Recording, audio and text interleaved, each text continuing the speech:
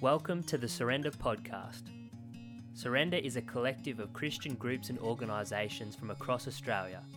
We work in unity to share Jesus' call to seek his kingdom coming on earth as it is in heaven. We create spaces for the sharing of stories that motivate, support and equip people to love their neighbour, share good news and live justly, both locally and globally. Please note, Surrender provides spaces for conversation and storytelling and does not necessarily endorse the personal views of any one presenter. This is Bruce and Hannah Tucker's workshop entitled Crazy Love. In it, they share their own personal story as journeying together as father and daughter around mental health issues. They also discuss the fact that tragically often the church's attempts to help young people and their families journeying with mental illness can result in more hurt and pain. Okay, welcome to the CBM tent. Really nice to be hosting this workshop this afternoon. If you'd like to know more about CBM and ending the cycle of poverty and disability, please come and talk to us and perhaps get a cookie on the way out. This workshop's about crazy love with a question mark. So it's really nice to be able to hand over to Bruce and hear more all about that. Yeah, I would just like to introduce my daughter Hannah and my other daughter down here, Gabrielle, because mental health is one of those things that doesn't just impact one person, it impacts families, it impacts wider community and networks. So this is a bit of what we're going to do today is together we'll share a little bit about the journey for us through our mental health situation that impacted us, and along the way also share some thoughts, and we'll stop every now and then and look at a little bit deeper into some aspects of mental health. For instance, one area we'll have a little discussion time around would be so what could the church perhaps do better for people with mental health? What are some of the things that gets in the way for people who have mental health issues in getting support from church, or even finding churches as a safe place that they can go to? So to introduce myself then, so my name's Bruce Tucker. Up until recently I was CEO of Concern Australia, one of the hosting agencies here. I'm also a father of 3 daughters. My wife and I have been pastors in a church. I have spent probably the last 30 odd years working with marginalised and difficult young people, and have experienced mental health as something that I worked with, but it was a totally new experience for me to then have to live with someone who had mental health and to work through all that issues. And as a Christian, as a pastor, as a father in those spaces, learning to actually understand and get some insight about how do I understand mental health, because the church I found had some very interesting views on mental health and what the basis of it is and where it comes from. And you'll see this workshop, it talked about, is it parenting? Is it sin? Is it sickness? What is it that brings on mental health? And I'm not sure I'm going to give you classic answers for any of that, but as we share some of our journey and talk about some of the things that were real for us, perhaps you'll get some glimpses and some ideas from that. I want to really thank my daughter Hannah, who's very courageous in talking about her own journey and talking about some of the pain and some of the issues that came up as we explored some of this. So I'll get her to introduce herself briefly. Hi everyone, my name's Hannah and I'm very nervous. I am 22 years old. I have 4 different mental health diagnoses. I have a full-time job. I work in a school as a receptionist, admin assistant. I have a lovely family, but I live on my own. I have a car, I make my own payments, all that sort of adult stuff. And I still struggle, but I get there. And I'm really looking forward to sharing some of what we've all been through with you guys, in the hope that it'll give you maybe some different perspectives. And if you're someone who's gone through it, maybe just knowing that other people struggled through it just as much, and it's okay if you don't get things perfect. One thing that we want to start off with is just that some of what we talk about might be a little bit difficult to hear. We will be touching on things like self-harm, mental health, some sensitive topics, and I don't know anything. Yeah, I just want to perhaps put that out as an awareness that we will be talking about some confronting things, and it might cause some reactions in some of you, for people you know, might even be for some of you in what you're exploring through yourself. And if that's the case, we will be happy to talk with you afterwards, or if you have to get up and leave and find some space, do that as well. Don't feel like embarrassed in that to do that. So, but the reality is that some of the duty, I guess for us as a family, what started, where we became aware that this was not just a family that was dealing with a child that was difficult in their teenage years, and that there was something more going on. And it started with a letter, and my wife went to our computer and went to do some things and found a letter that Hannah had written on the computer where she was up during one of the nights. And I'll read some parts of the letter. She says, "I know there are plenty of stories out there about people who have been through depression, through abuse, drugs, and survived, found God, become better people. I don't understand why it doesn't work that way for me. Bad things happen. I tripped and hurt myself, and then I went back to God, but it just keeps happening. I'm not even going to try to pretend that my life is crap or that it's worse than anyone else's. But it frustrates me that it doesn't change, it doesn't get any better. I don't get it. Isn't life supposed to get better? Isn't God supposed to burst in and fix everything? Bring me back to Him? I've prayed, I've worshipped, I attended church for years. Nothing has changed. If anything, it's gotten worse. I don't mean to make them cry.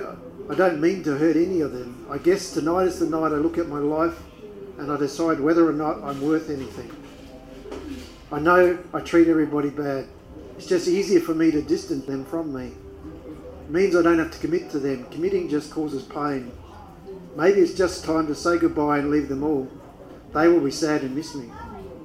I just figure I'm not doing anything here, nothing that's of value, and I'm hurting more people than I'm helping. I don't really think it would wreck anyone enough that makes it worth staying.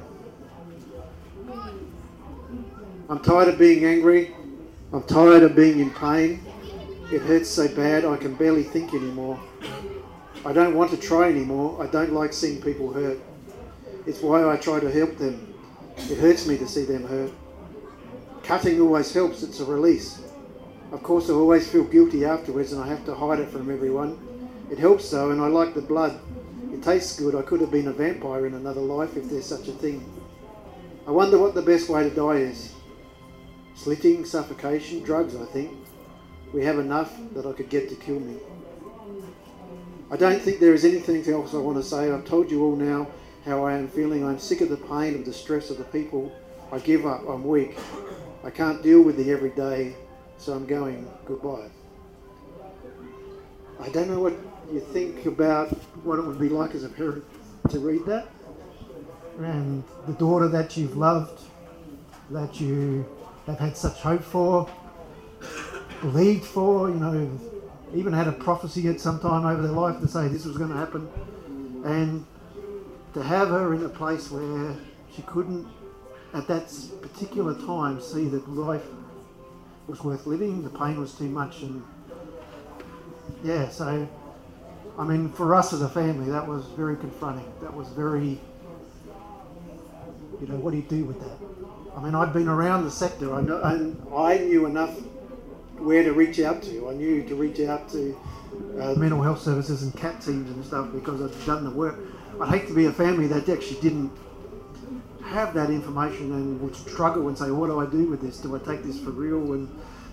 Or perhaps didn't believe it even. So that was the reality. That was for us as a family, my wife and I, saying, what do we do with that? So Hannah, it's slightly different for you because you. So this letter was found when I was about 15. I think I was in year 8 maybe. But for me, I had been feeling not so on top of things since about year 5 or 6. That's when everything started to feel a little bit more hard, when getting out of bed got a little bit more difficult, when keeping my temper got harder as well. And so I knew all of this was happening, but I had this idea in my head that talking about it meant that other people would struggle, and I was trying to protect the people around me, and the best way I knew how to do that was to not tell anyone and to try and pull myself back together on my own. And that meant that I was going through every day feeling not so great, and I didn't want to go to school, and at first I think everyone around me just took that as she's being a teenager, because we all hit that point eventually, but then it got a little bit more than that. And I remember Dad saying to me, we've reached a point where this isn't just like you're a teenager. We feel like there's more to it than that. But yeah, so I think finding the letter meant that everyone else finally realised where I was at, and it was tough for me because I felt embarrassed, and I felt like this secret and this stuff that I tried to hold together for so long was no longer mine. And yeah, we moved on from there. So we went to a consultation, and Dad will tell you more about what happened there. As a 15-year-old going to a mental health service, one of the things that we discovered was that they're very reluctant to actually say what you've got as mental health and give you a diagnosis. They want to say, well, there we can see some things there, but we're not going to actually nail it down at this stage. So at this stage, we went to a really good psychiatrist though, and he said, I can see 3 big things there. So you've got anxiety, major anxiety issues, and she was having panic attacks, and she was having times when she just couldn't handle people and handle situations. Depression, so there were days when she just couldn't get out of bed. There was days when everything just seemed so bleak and so black. And in the midst of all that, he also identified that she was having major sleeping problems. And so he drew this, I remember him very well, he drew this triangle, and he said, now the trouble is that the sleeping can cause the anxiety and cause the depression.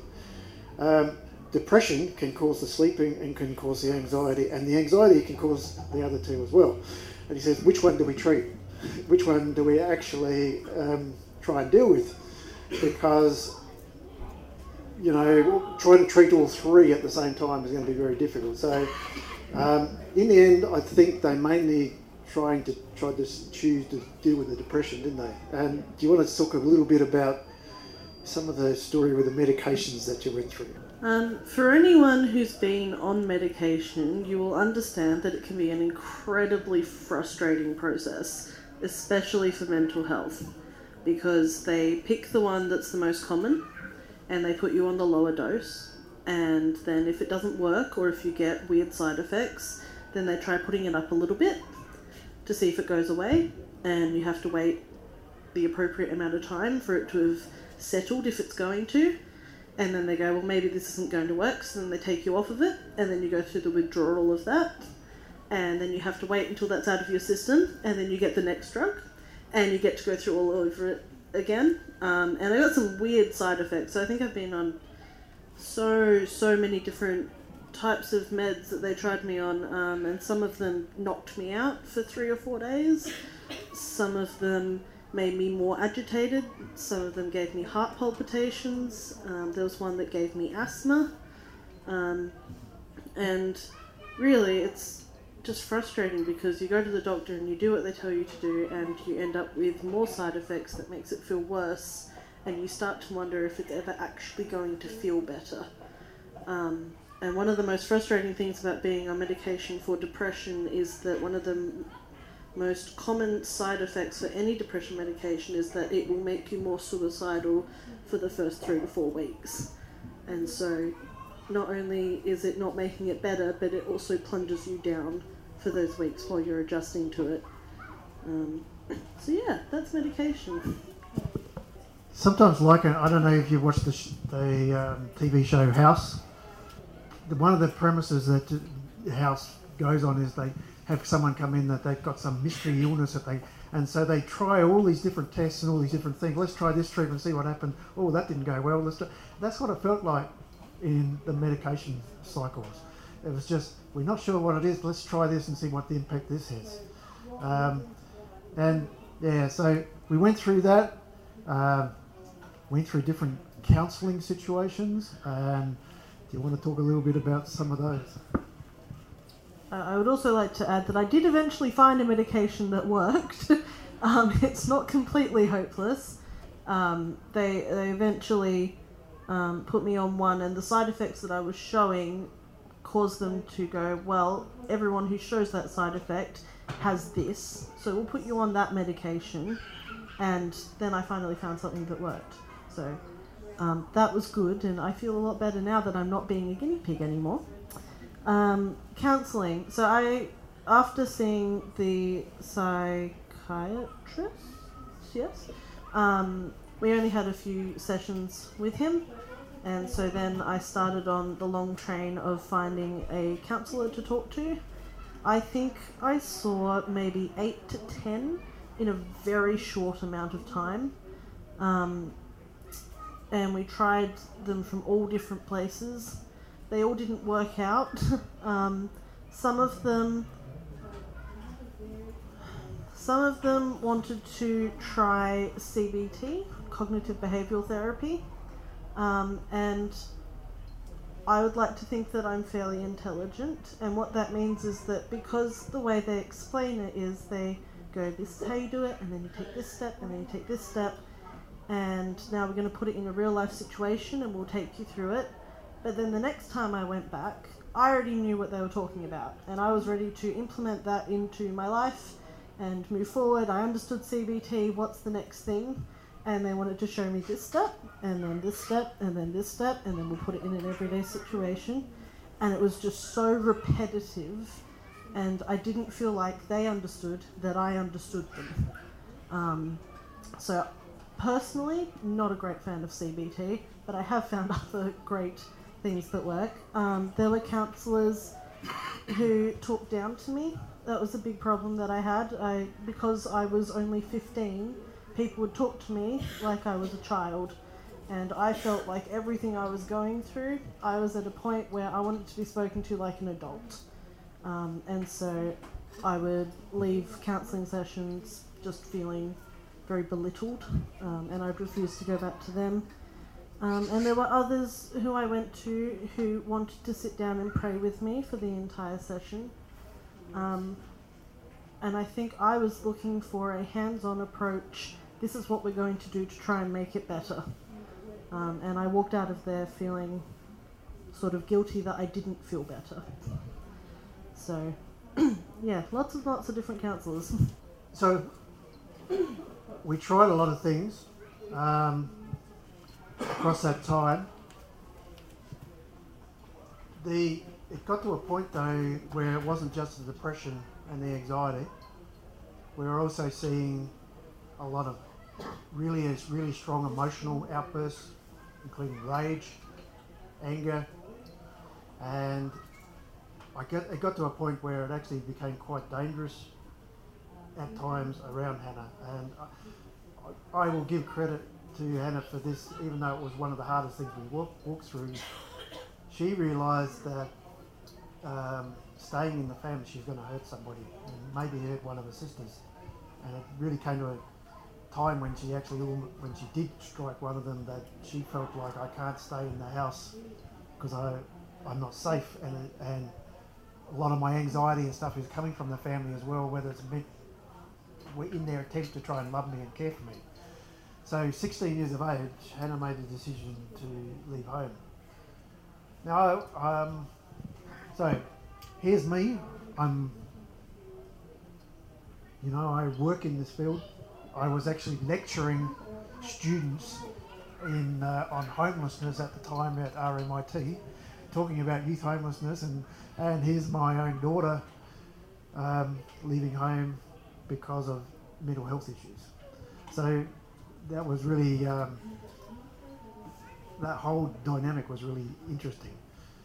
The other space there was the response we got from some of our good friends and some people high in the church and leadership in church, and some of their interesting responses about what we should do and how we should handle it.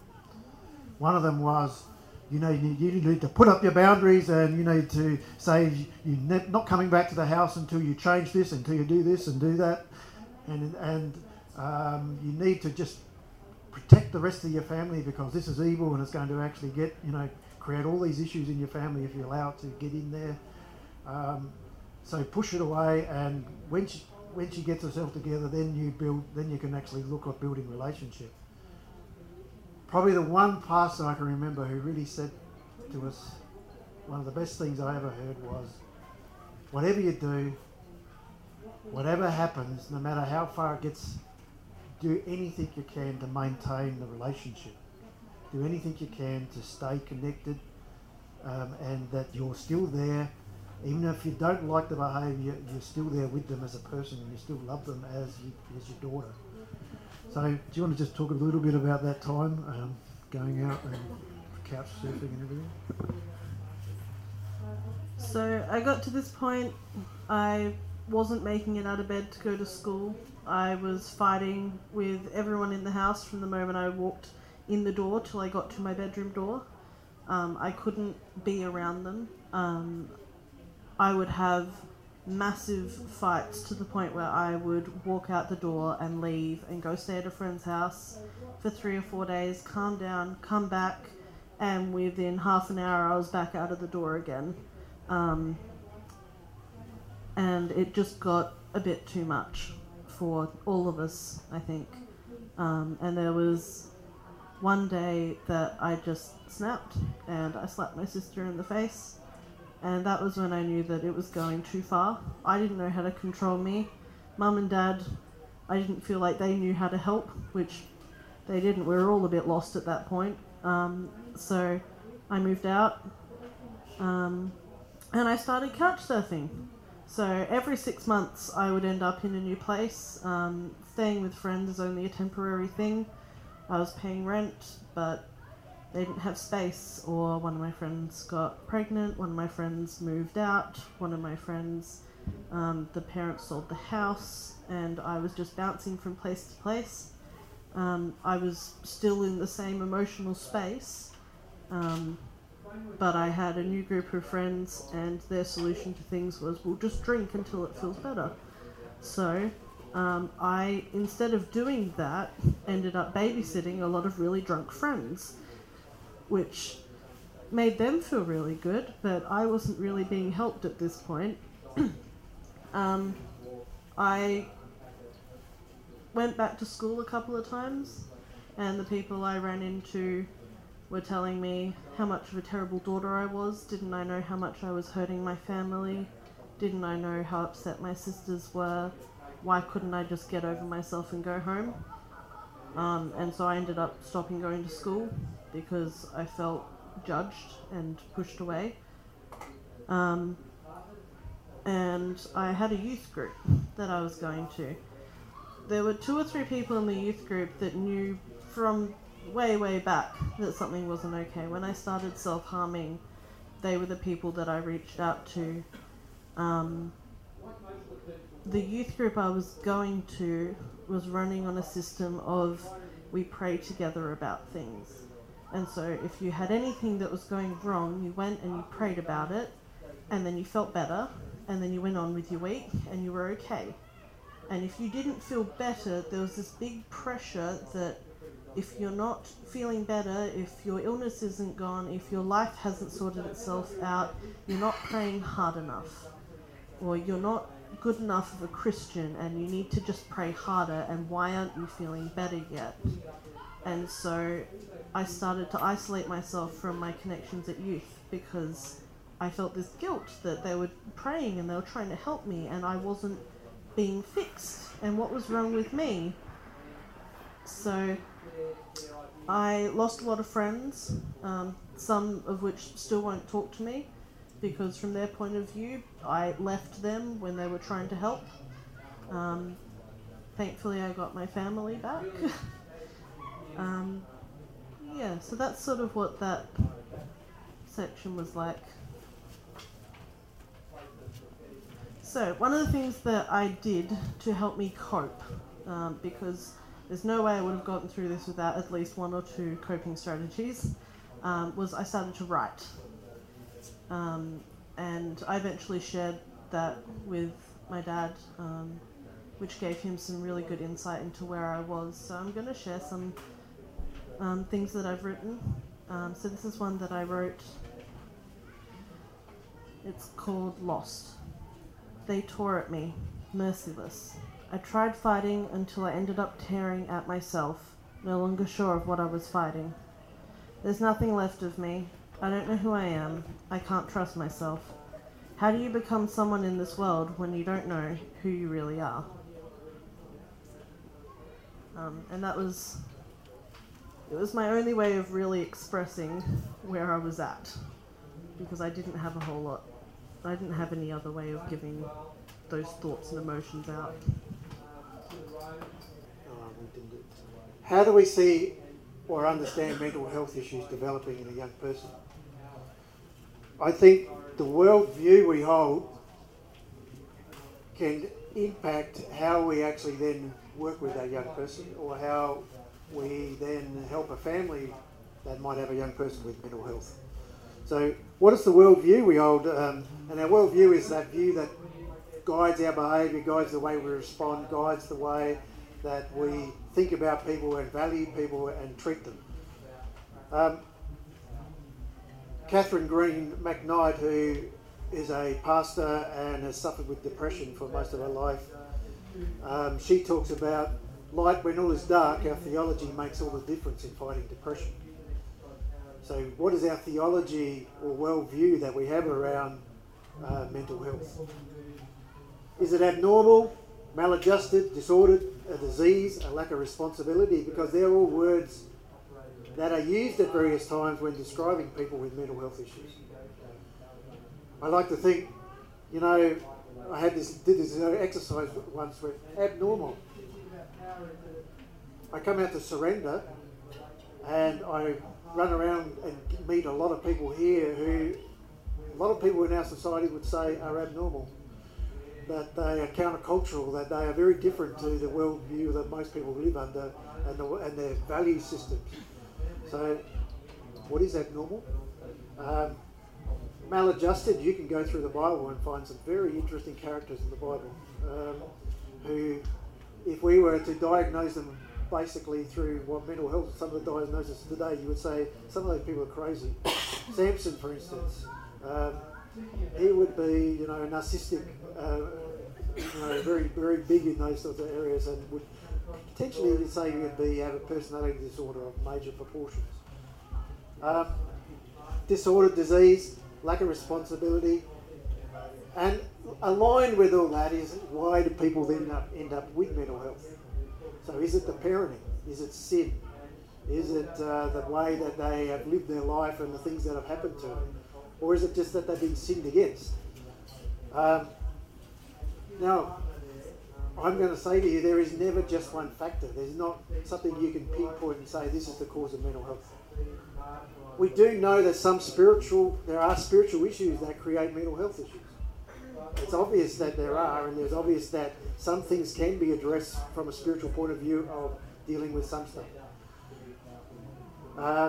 We know that Galatians 6:7 talks about what a man sows, he reaps. So the way we live can impact us, and we know that from research that you live a very stressful life, it'll bring on mental health issues in you. You live in a very, in my work at Concern Australia when I was there, we dealt with a lot of traumatised kids. And we know that traumatised kids have a different worldview in a way that they handle life. They're very hypersensitive to things. They can be very anxious very easily. They walk around in very high stress levels. They react to things that they shouldn't react to. They have a very issues of rejection and abandonment, they're quite strong. So we know that trauma and not having good parenting can impact someone growing up and create problems. A study they did in the United States called the ACE study, which has looked at adverse child experiences, and they looked at the more adverse child experiences that someone had, the more likelihood that they would have bad outcomes later in life.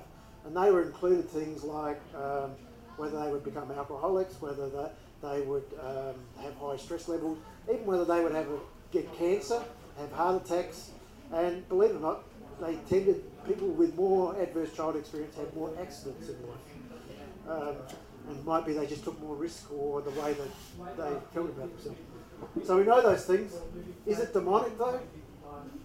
You know, there's a real lot of sense where in church circles you still have a viewpoint that all mental health is demonic, that it comes from sin, and that's the basis of it. Is it based around disobedience to God, failure to allow Scripture to guide our lives?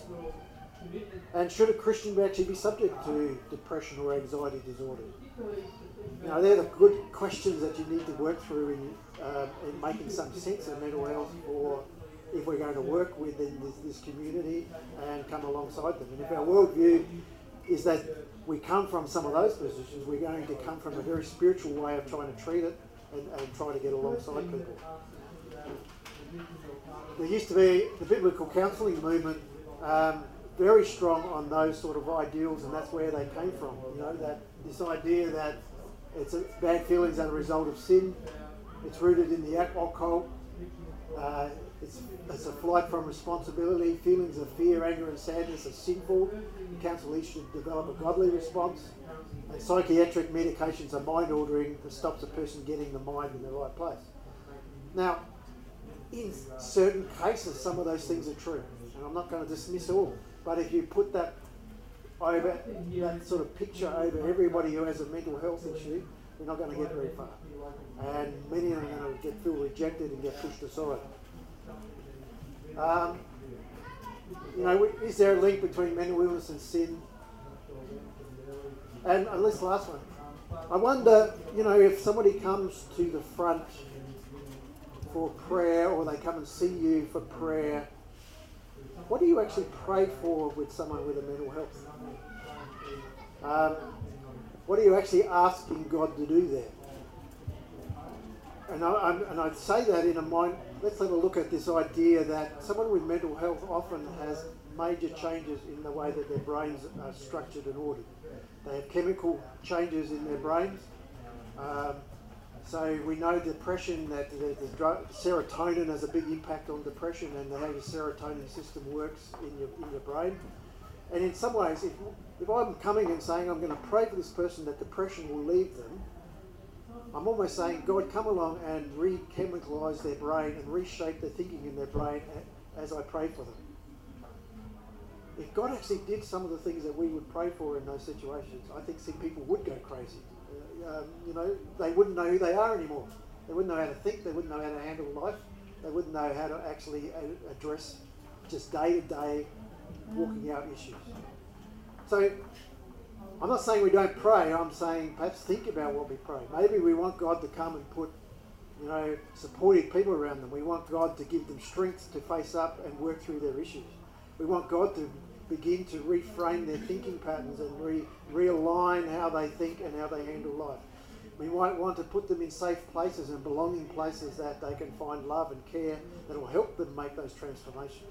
Because what I find is that you cannot walk the journey back to health, even from mental health, unless you're in a safe place, unless you're in a place where you feel like you belong, where you can work through all the issues of who you are as a person in a safe way without getting judged and pushed aside because of sometimes you make mistakes and blow it all up. I already mentioned this idea that mental health, there's a lot of research now that talks about mental health is in the brain, how it restructures the brain. We know environments can make a major difference in behaviours of people. You take someone out of a really toxic environment and put them in a safe, loving environment. Over time, they will change their behaviours and change the way they react, change the way that they handle life. So hereditary factors, chemical impacts, trauma, worldviews, lots of different things that can create mental health. And we need to be aware of those and think through those before we make judgments about why someone might be in the situation they're in. Here's a really interesting one that a lot of research is showing that adolescents today are really having huge impact with insomnia problems, which was one of the issues that Hannah had. 40% of adolescents have symptoms of insomnia, and only 22% of those seek help, and a lot of those actually not very much help, often just medication. But we know that insomnia creates significant distress and functional impairment of youth in population. So there's something to think about, what is creating insomnia in our youth, what is causing them to live in those patterns. And that's creating a lot of stress and distress and anxiety disorder and depression that exists in there. So, all right, went through that. Right, so diagnosis. This was probably, for Hannah, was the turning point when finally we got a diagnosis that actually said it. I think because I'd worked in the field and worked with a lot of these kids, I had already, in my mind, thought this is what we're seeing, because I'd worked with kids like this and I was seeing the same patterns of behaviour. So she was diagnosed with borderline personality disorder and also manic depression. And you said two others. Well, Anxiety and depression. right, okay. Which are symptoms of these two anyway. So very quickly, when we talk about diagnosis, we're talking about categories that they do through what they call the DSM, or Diagnostic Statistical Manual, which now in its 5th version. This is the 2nd version. You can see how big they've grown over time. So we are in an industry that actually is more and more diagnosing people with everything. And I'm a bit wary of just having a diagnosis, and I'm putting these up to here to say diagnosis is not the be-all and end-all. But it does give you guidance. It does give you a sense of what are we looking at and what may work and what's going on for that person. So what is borderline personality disorder? Some of you may know it, some of you may not. The term borderline is perhaps doesn't quite describe and capture exactly what it is. It sort of indicates maybe you've got mental health or maybe you haven't. But that's not the case. It was more a case where they couldn't quite actually work out where to diagnose it, because it had aspects of what they call psychotic side of mental health, but also aspects of personality disorder. So it sort of sat in the middle between the two and was more pervasive than even what someone who might just had personality disorder or just had psychosis of some sort. The DSM says it's a pervasive pattern of instability of interpersonal relationships, self-image and effects, and marked impulsivity beginning by early adulthood and present in a variety of contexts and seen in at least 5 areas of the following. And these criteria: abandonment fears, unstable intense relationships, identity disturbance, impulsivity, suicidal or self-injurious behaviour, affective emotional instability, emptiness, anger, psychotic like perpetual distortion. Now, I put all that up. What I want is Hannah to say a little bit about what that actually means in real world living. What does that mean in living that out and being that person who has some of those things? So I found that there's a big difference between reading things in a book and getting to know a person. My perspective of all of this is completely different. Some days I think I'm completely normal, and then you ask the person that I'm spending the day with and they go, she's really not coping well today. So there's also just this complete lack of understanding of how I'm coming across to other people sometimes. Abandonment fears. So in relationships that I've had, I get very scared that people are going to leave me. In friendships as well, and that generally turns into a lot of clinginess, a lot of very quick attachment to people, very intense attachment. I met them 3 weeks ago. They're my best friend. They're my favourite person in the whole entire world. But if I feel like they're pulling away, I can also quickly turn around and decide to push them away so that I don't get hurt, because I've done the pushing away there. Unstable and intense relationships, definitely had a few of them. I wouldn't say that I've had the best taste in guys that I've dated, and that might have also contributed to the relationship not going so well, but I can see, looking back, now that I've had a diagnosis, a lot of things make a lot more sense.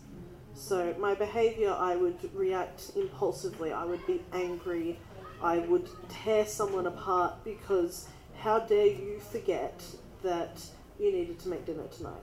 And it turns into a 5-day argument. And then I look back at it 2 weeks later and I go, well, that was a bit silly because it was just dinner and they did go and fix it later, and things get blown out of proportion very, very quickly. Identity disturbance, so I went through a lot of not really knowing who I am. And part of me getting control of that again was making some goals. And I also picked up some quirks, so I really, really like ducks. I have I have over 150 rubber ducks at home. So that became something that was mine, and that I decided was something that defined me. I do not eat the colour orange, or anything that tastes like orange, because really it's a really gross colour, and why would you put that in your mouth? And I really don't like vacuum cleaners, because while I was going through all of this, because I wasn't sleeping, I had intense migraines and headaches. Loud noises didn't agree with me, and even though that's not as much of a problem anymore, I still can't be in the same room as a vacuum cleaner. So I started to pick up things so that I had a basis of, this is who I am and I can build on this now. I was self-harming. I am definitely emotionally unstable, more so than everyone else, because we all have a little bit of emotional instability. The emptiness and the anger were coming daily. It's something that's not affecting me as much anymore now that I'm on medication. Can't really think of an example for the last one. I went through a stage where I started to see things, and I spoke to my psych about it, and he told me that I had a really good imagination, and that didn't sit too well with me. And so I left him as well. Some other names that they've used for borderline personality disorder are emotionally unstable personality disorder, emotional intensity. So BPD sufferers feel emotions earlier, more deeply, and for longer than others do. It affects 2 to 5% of the population. Symptoms appear mid-teens to early adults. Now, it says up here, I put up there, women 3 times are diagnosed, but there's a lot of research that actually say men perhaps have just as high should have just as much a higher diagnosis, but they tend to get conduct disorder or other disorders rather than BPD, because they tend to act it out in a lot of anger and a lot of impulsive ways. And there's some research that say within jails you'll find quite a high proportion of males in jails that suffer symptoms that appear to be BPD symptoms, so who haven't learnt to handle life.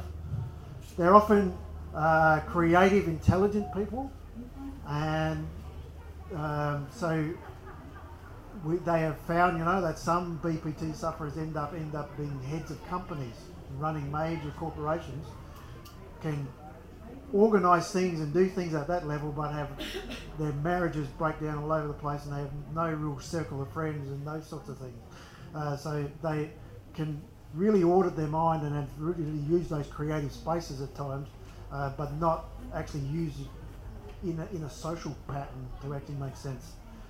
And causes, I've read that much material and they've gone all over the place with what are the causes of BPD.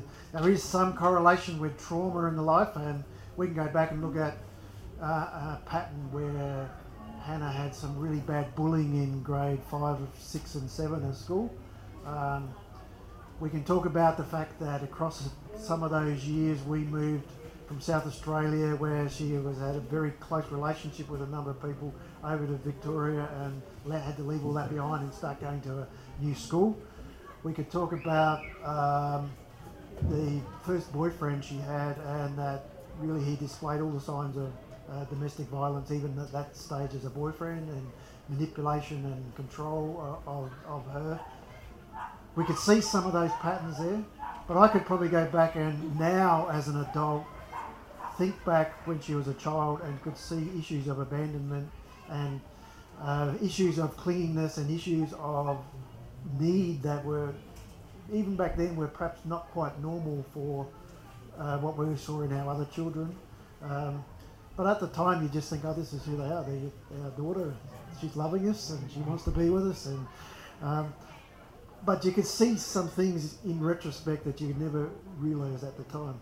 There's also some research that talks about that BPD sufferers, there's an imbalance in the serotonin system in their brain and in the dopamine system in their brain, so that they feel stress quicker and about things that other people don't, but they're not able to modulate it as well, or actually, so growing up with that sort of behavioural pattern can create the place by teenhood, you're starting to see some of the things you're seeing.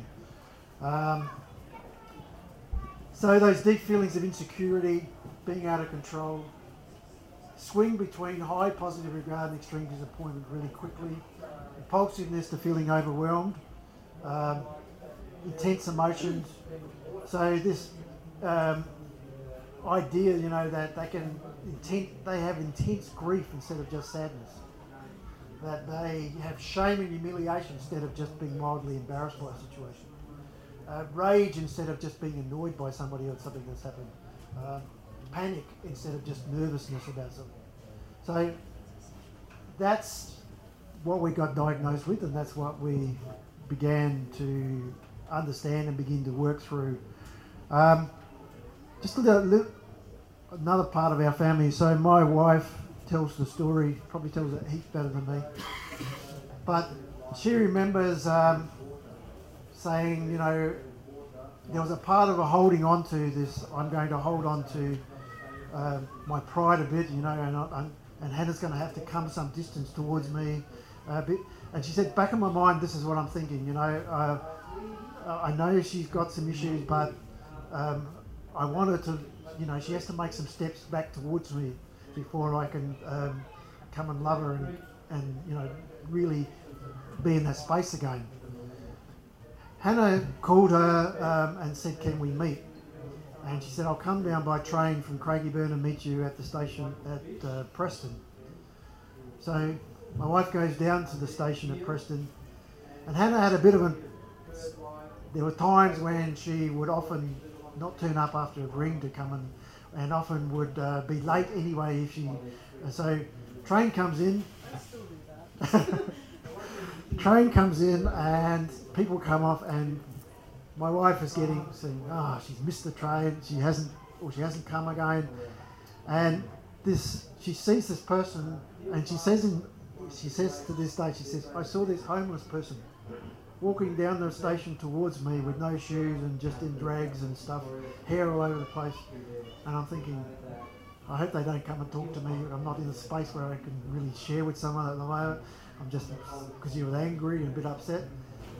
And it was Hannah walking up, and she said, my heart broke that here's my daughter, and I'm thinking she's a homeless person that I didn't want to talk to. And she said that all that pride got put away, and I just knew, she said, from that day I had to do everything I could to maintain and stay in the relationship and to keep loving her no matter what was going on. So that was a powerful point for her in stepping back in those spaces. Do you want to just briefly talk some of the step-by-step things that helped you move back once you had the diagnosis?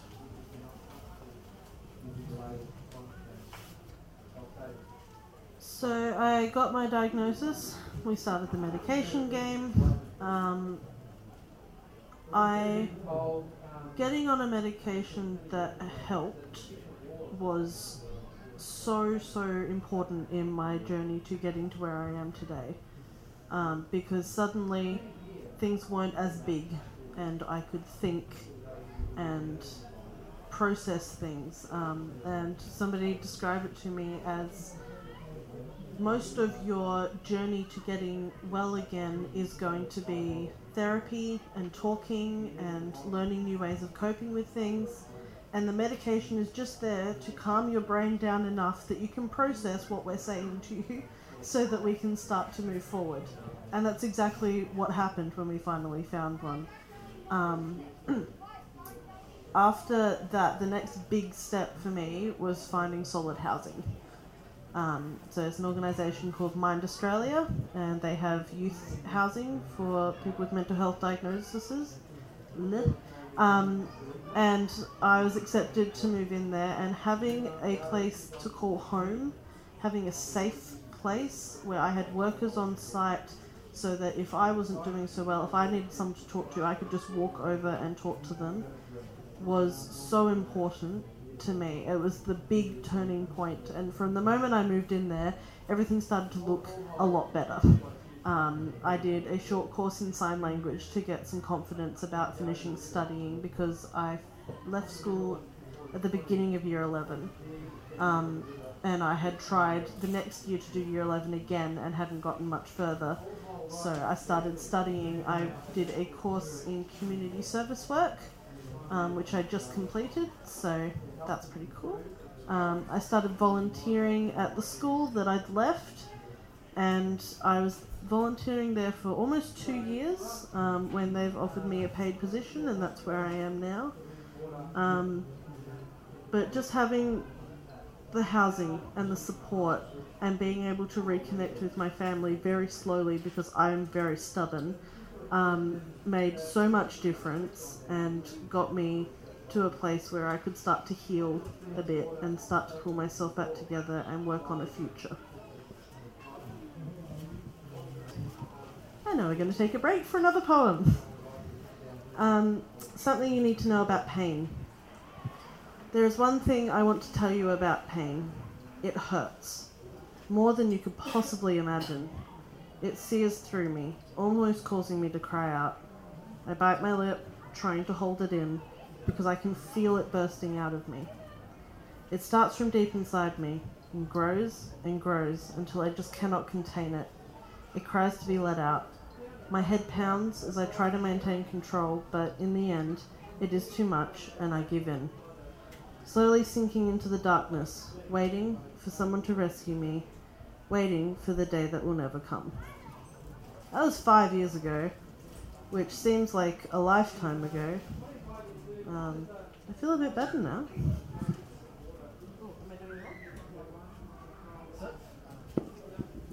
So self-harming was another aspect which we didn't cover much at that start, but that was pervasive when she was 15 as well, but well hidden for quite a while. And I think there were from even up until 18 or 19, there's times when she would go back to it as a coping mechanism. So just want to just briefly talk about what it meant for you. Self-harming. Another thing worth mentioning is that I don't remember everything. Sleep deprivation kills your memory retainment. So I don't actually remember how I started self-harming, but I remember when I realised it was a problem, and I remember the first time that I told someone, and I remember the first time that someone tried to make me stop by telling me, you need to stop for me, and can you promise me that you won't? And then I remember the disappointment when they found out that I hadn't. Self-harm for me was a way of coping. It was everything is getting too much, and I need some way of letting it out. It gives you a rush of endorphins, which makes you feel better, and it stops you thinking, and it takes all of that inner emotional pain that you're feeling, and it makes it something physical.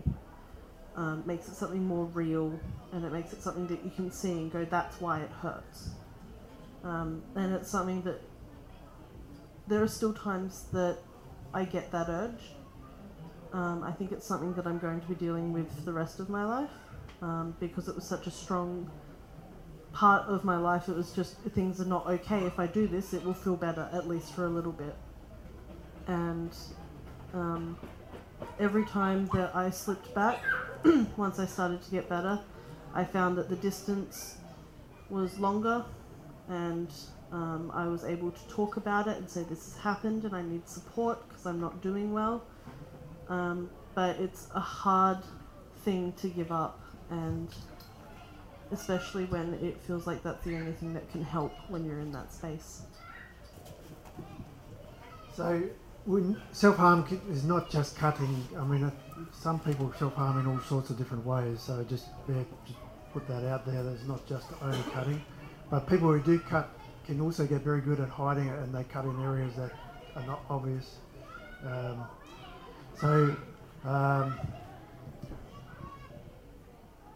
It is very common though for people who have personality disorders and who are struggling with anxiety spaces, because it is a control mechanism. Arms, wrists, thighs, stomachs, breasts, buttocks, neck, and even genitalia are not uncommon for people to cut. So just be aware of that. People cut because it works. It actually helps them cope. It helps them deal with stuff. It's something they control. Temporary distracts from the personal pain, used to escape. It has been put out there that sometimes it's a manipulative attention-seeking thing. I want to say that there might be a small group that will do it for that reason, but bulk of people are not doing it just to get attention. They're doing it because it actually helps them.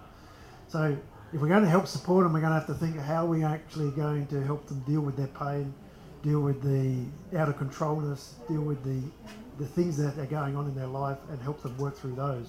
Because that's what they need support around, not being told you stop it, or that's wrong, or made to feel shame, or feel more inclined that there's something wrong with them because they're doing it still. They don't, at the time, they really don't have anything else that they can hold on to that actually helps them cope in those spaces. So just be aware of some of that.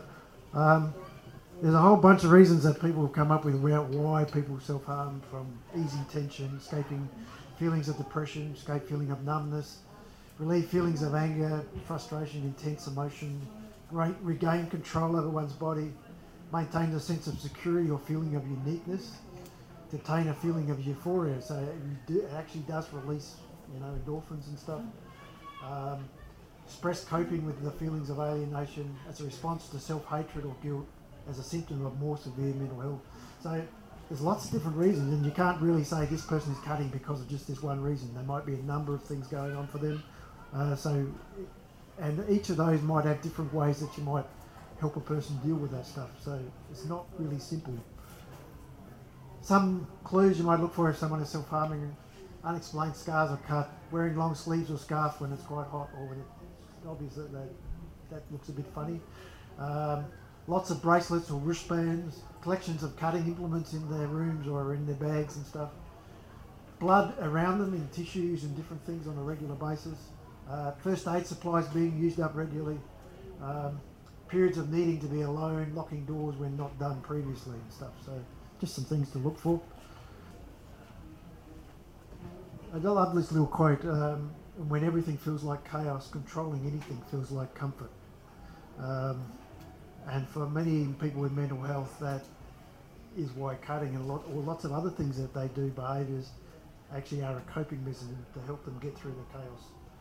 So, Hannah, do you want to share some things that helped you across this time and some things that hindered you across this time? Doesn't have to be exhaustive. I was trying to think about what helped me through my journey. Apart from getting the stable housing, getting the diagnosis, getting the medication that worked, there were so many people who I came into contact with who tried to help, and social workers as well. And I think the main thing that the helpful ones did was that they just listened when I needed to talk. They didn't actually have to have answers, but just knowing that there was someone there who would listen and not retort with a judgment was one of the most important things, and those were the people that I kept closer.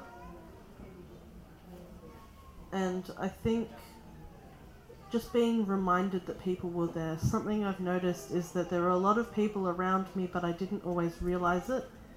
There was one day at school that I showed up to school, and the girls in my class had written a card for me, and they'd all signed it and told me that they were there. And it was the first time that entire year that I had realised that they knew that I was upset and that they cared. And it wasn't that they weren't trying to show or they weren't being there, it was just that I was so blind to it that it hadn't even occurred to me that there were people who I could lean on. As for hindering, I think, especially with BPD, stigma's been a really difficult thing for me. I've had workers who've said to me, you have BPD, you are this way, and I refuse to let you manipulate me, or who've said, you're like this because you are BPD. I've had people who just tell me that I'm a bad person, a lot of judgments.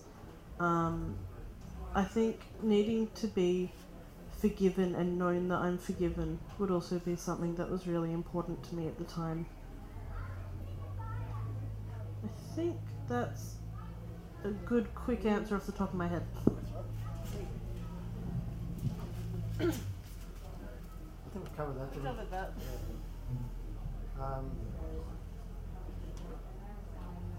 One thing I very quickly wanted to say is that, and we are in the CBM tent, and I want to just highlight that mental health is a disability, and I don't know we always consider it that way.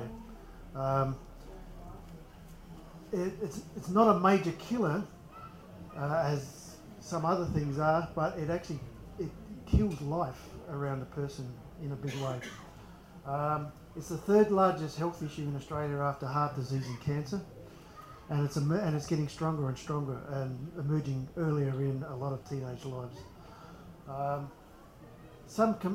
Just comparing with physical health, for instance, moderate depression is similar to a relapse of multiple sclerosis, severe asthma, or deafness.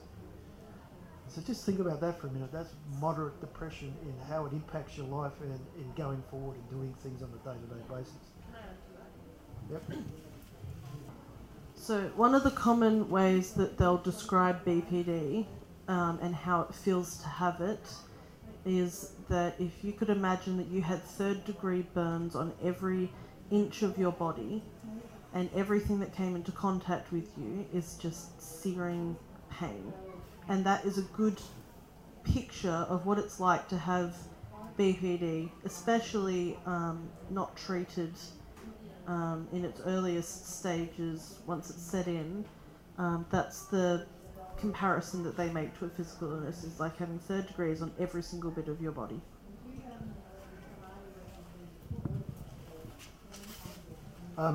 Actually, you can stick with it. Discovering who you are with the diagnosis and who you are today and what that means. I mean, you say it better than me. So. I've sort of touched on little bits and pieces of this. Living with mental health, it's difficult, and you sort of learn ways to deal with it as you go. Things get a little bit easier. I've always told the kids at school that life doesn't get any easier, you just get better at dealing with it. It's a very similar comparison. So I've got a job now, and I've got a house that I rent, and I've got a boyfriend, and I've managed to keep him around for almost a year now, so fingers crossed that keeps going. It is possible to live with a mental illness. It is possible to flourish with a mental illness. It just depends on your circumstance, really, and some of it's just luck, that I ended up getting the right medication and that I ended up getting the housing, but it's also a lot of talking and a lot of therapy and a lot of communication with people. And I still haven't perfected it. I still have days that I'm nuts. I still have days that I blow up over nothing, and it's still difficult, but it's definitely a lot easier than it was before.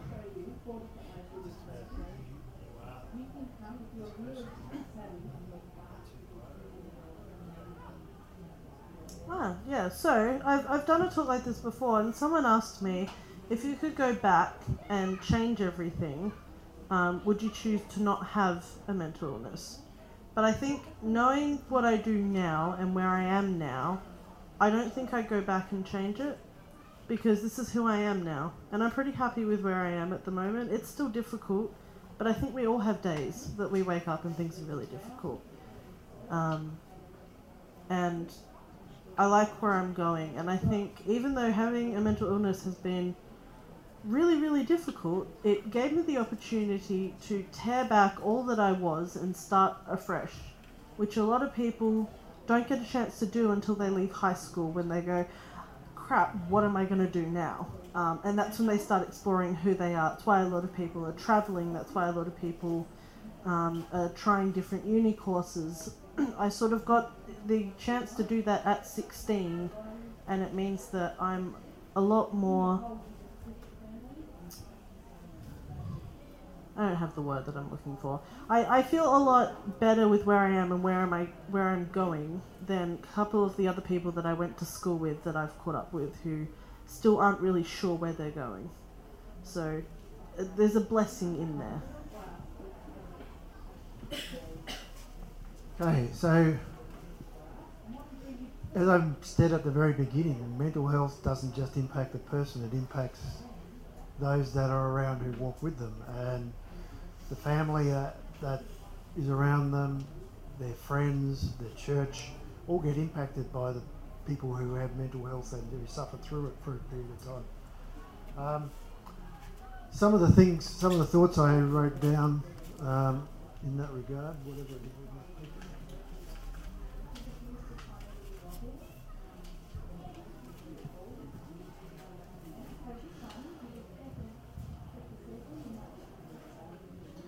One of the things I mentioned earlier was I think Hannah has said it, and I will say it, maintaining a relationship or a connection with people in those spaces is really important, and that it be a connection that is built on just being there for them, hearing them, giving them a chance to talk, giving them a chance to just be there, letting them choose when they're comfortable or when they're uncomfortable. I mean, we've had to work through Hannah coming over for dinner and then saying, no, I've had enough, I've got to go, and just disappearing. If you ever watch the movie Silver Lining Playbooks, the lady in that, the young woman in that, she, I think, has diagnosed of BPD, and so she gives some of those examples, just emotions change very quickly, something's happened, I can't handle it anymore, I've just got to go. And so we've had to learn that, let Hannah have some space, but when she does want to have connection, be there for her, not correcting her, not controlling her, but giving her some space to be her and to allow her to be her. Learning to love the person as they are with all their pluses and minuses. And it's a bit harder sometimes with people with mental health.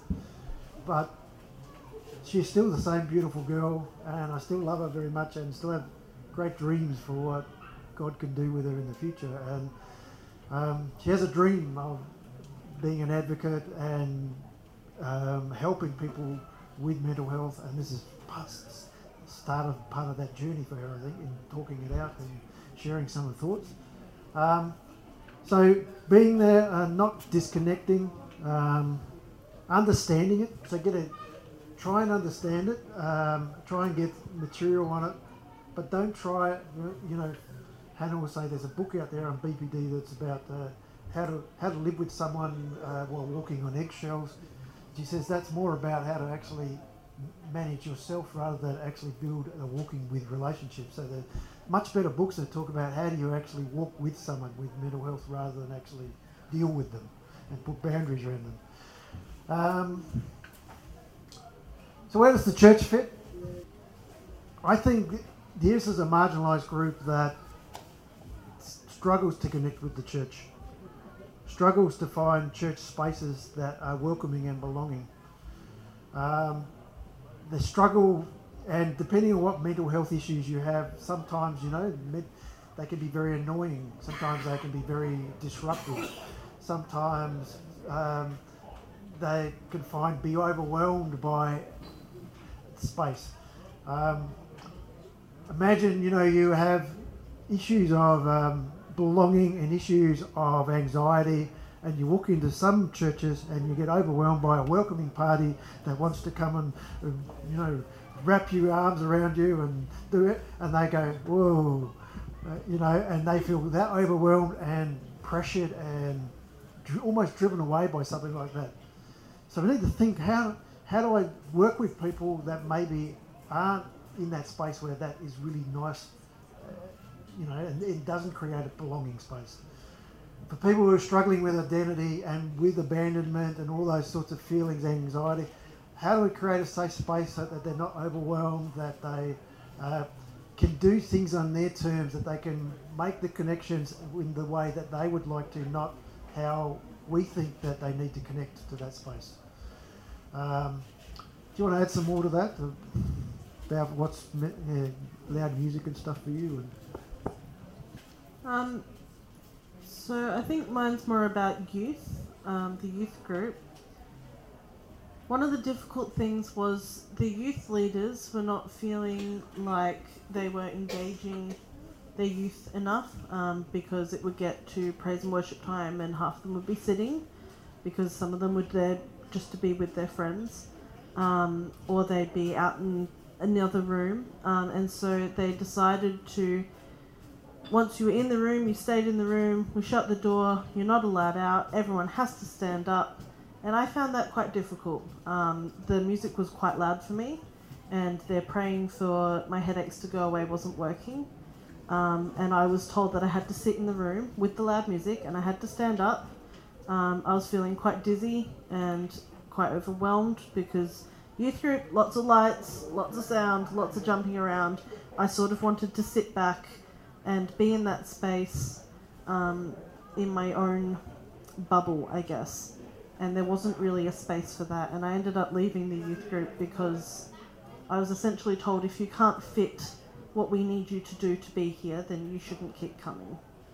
And so in a youth group, I think having safe spaces and allowing people to worship and take part in a way that makes them feel comfortable is something that would be important for me. So even now, Hannah, going into some churches which have got loud music and a lot of action, she finds that quite creating anxiety and still creates issues for her.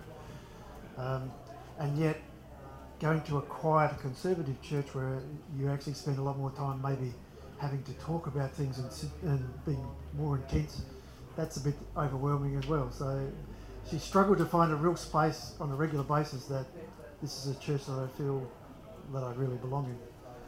So I don't have an instant answer for that, but it's something I think the church has a real opportunity. There's a group that Hannah connected with, that I got to know some of those young people who are seriously wanting answers about God, trying to make sense of who they are and where God is in the picture, and don't want easy answers, but they do want a space where they can come and maybe get a sense that someone loves them and cares about them in a safe way that allows them to continue to be who they are. Hannah talks about, I'll get you to say the story about people coming when you're at Mind and the questions they ask. When I was living in the units with Mind Australia, every now and then they'd have a worker come in, they would bring a guest. If they had a meeting, they'd have all the managers from the region, or even if someone was looking at moving in. The first question anyone ever asked me or someone else who was living there was, so, what do you do for work? or what do you do with yourself? And the thing is, a lot of the people in that space didn't have work, they didn't have study. Their big achievement of the day was that they got out of bed and they'd put on pants that day, and that they'd spoken to someone else without punching them or crying and running away. And we just have such a big idea that you are what you do. And I was still an okay person when I didn't have a job yet, and when I wasn't studying yet. I still had things that made me really awesome, and I got out of bed some days, and there were other days that I didn't, but then the next day I'd try again. And I think just being really careful about what questions you're asking them, because even just a question as simple as what do you do for work can bring back all of that. I don't have a job, I don't work, I can barely function, and today was a really good day and now I feel terrible and I want to go home. Got a couple of minutes. A lot of stuff there. Do I have a couple of questions that you might want to put to Hannah? Or I've just got one. You mentioned at the beginning that you remember someone asking you to not self-harm for them. Did you find that helpful, or did you find that really frustrating? Like, is that a good response to someone who's self-harming or not?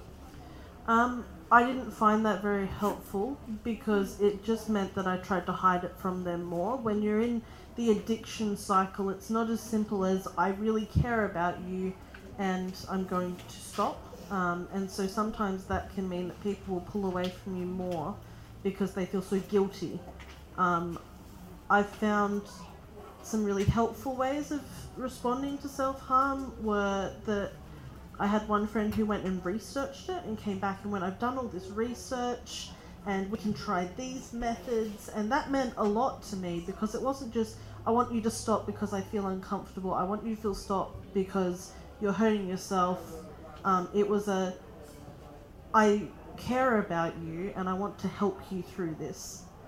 And also just being, it's okay, you messed up this time, but that's all right, and we'll try to make it a bigger gap next time, and making sure that they're safe, that they're cleaning up properly, that they're using first aid properly.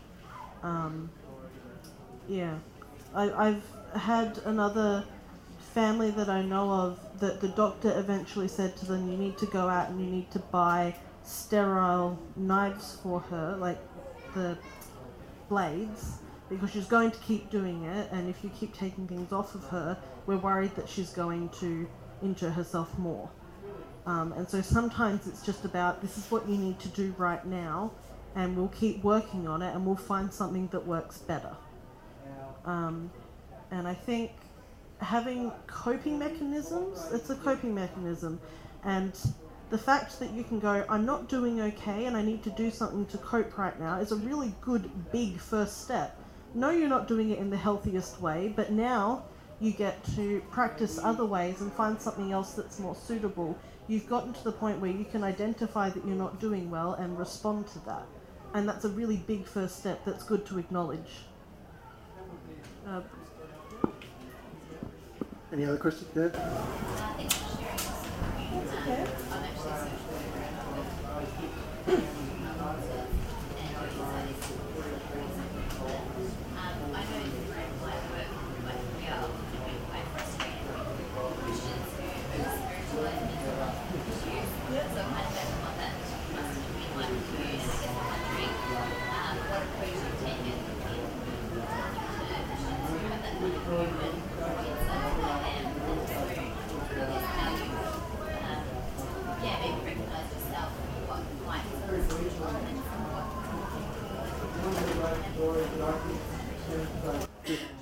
I guess one of just doing workshops like this is one part of that process of getting this out. Hannah also came with me to Eastern College, and we were taught at the youth work class there and talked to the students there about some of this stuff.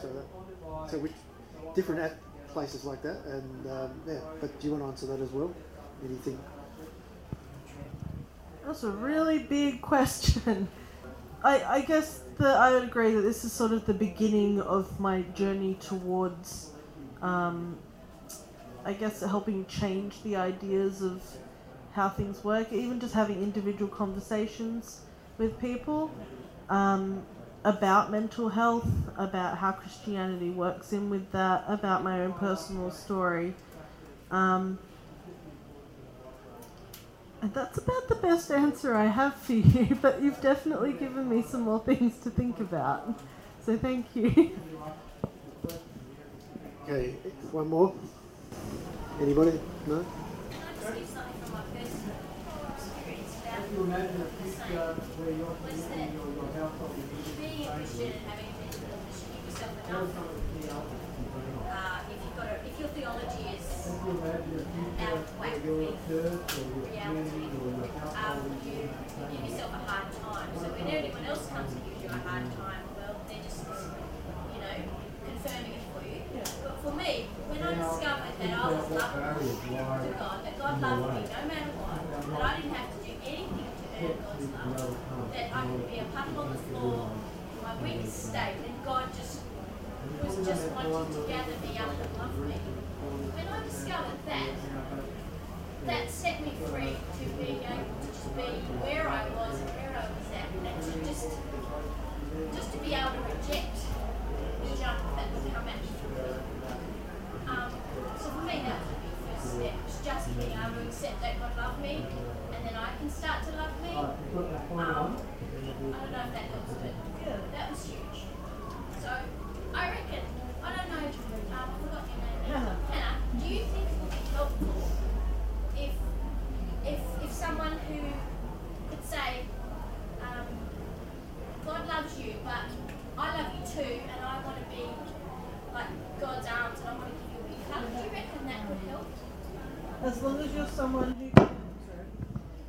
you're someone who's okay with physical touch. There are certain people who aren't very good with hugs. My mum is one of them. So as long as you ask beforehand, then yes, I would say that would be a really, really good. But to think that, is it okay to tell people that God loves them, but also to back it up with some sort of love? Yeah, I think sometimes it's difficult to conceive something bigger than you, and having it in front of you when you're feeling a bit lost can be really reassuring. Definitely. Thank you. Okay. I just really want to thank you for being a great audience and listening to our story. And it's still an ongoing story, and we're still day by day learning new things. And there are times, as I said, when we don't quite connect, and other days when we're fantastic. And so, thank you, Hannah, for being so very courageous in sharing about yourself. This was one of many conversations recorded live at Surrender 16. We hope you found this podcast inspiring and thought-provoking. Please check in with us at surrender.org.au for more resources and opportunities to engage and connect with our wider movement.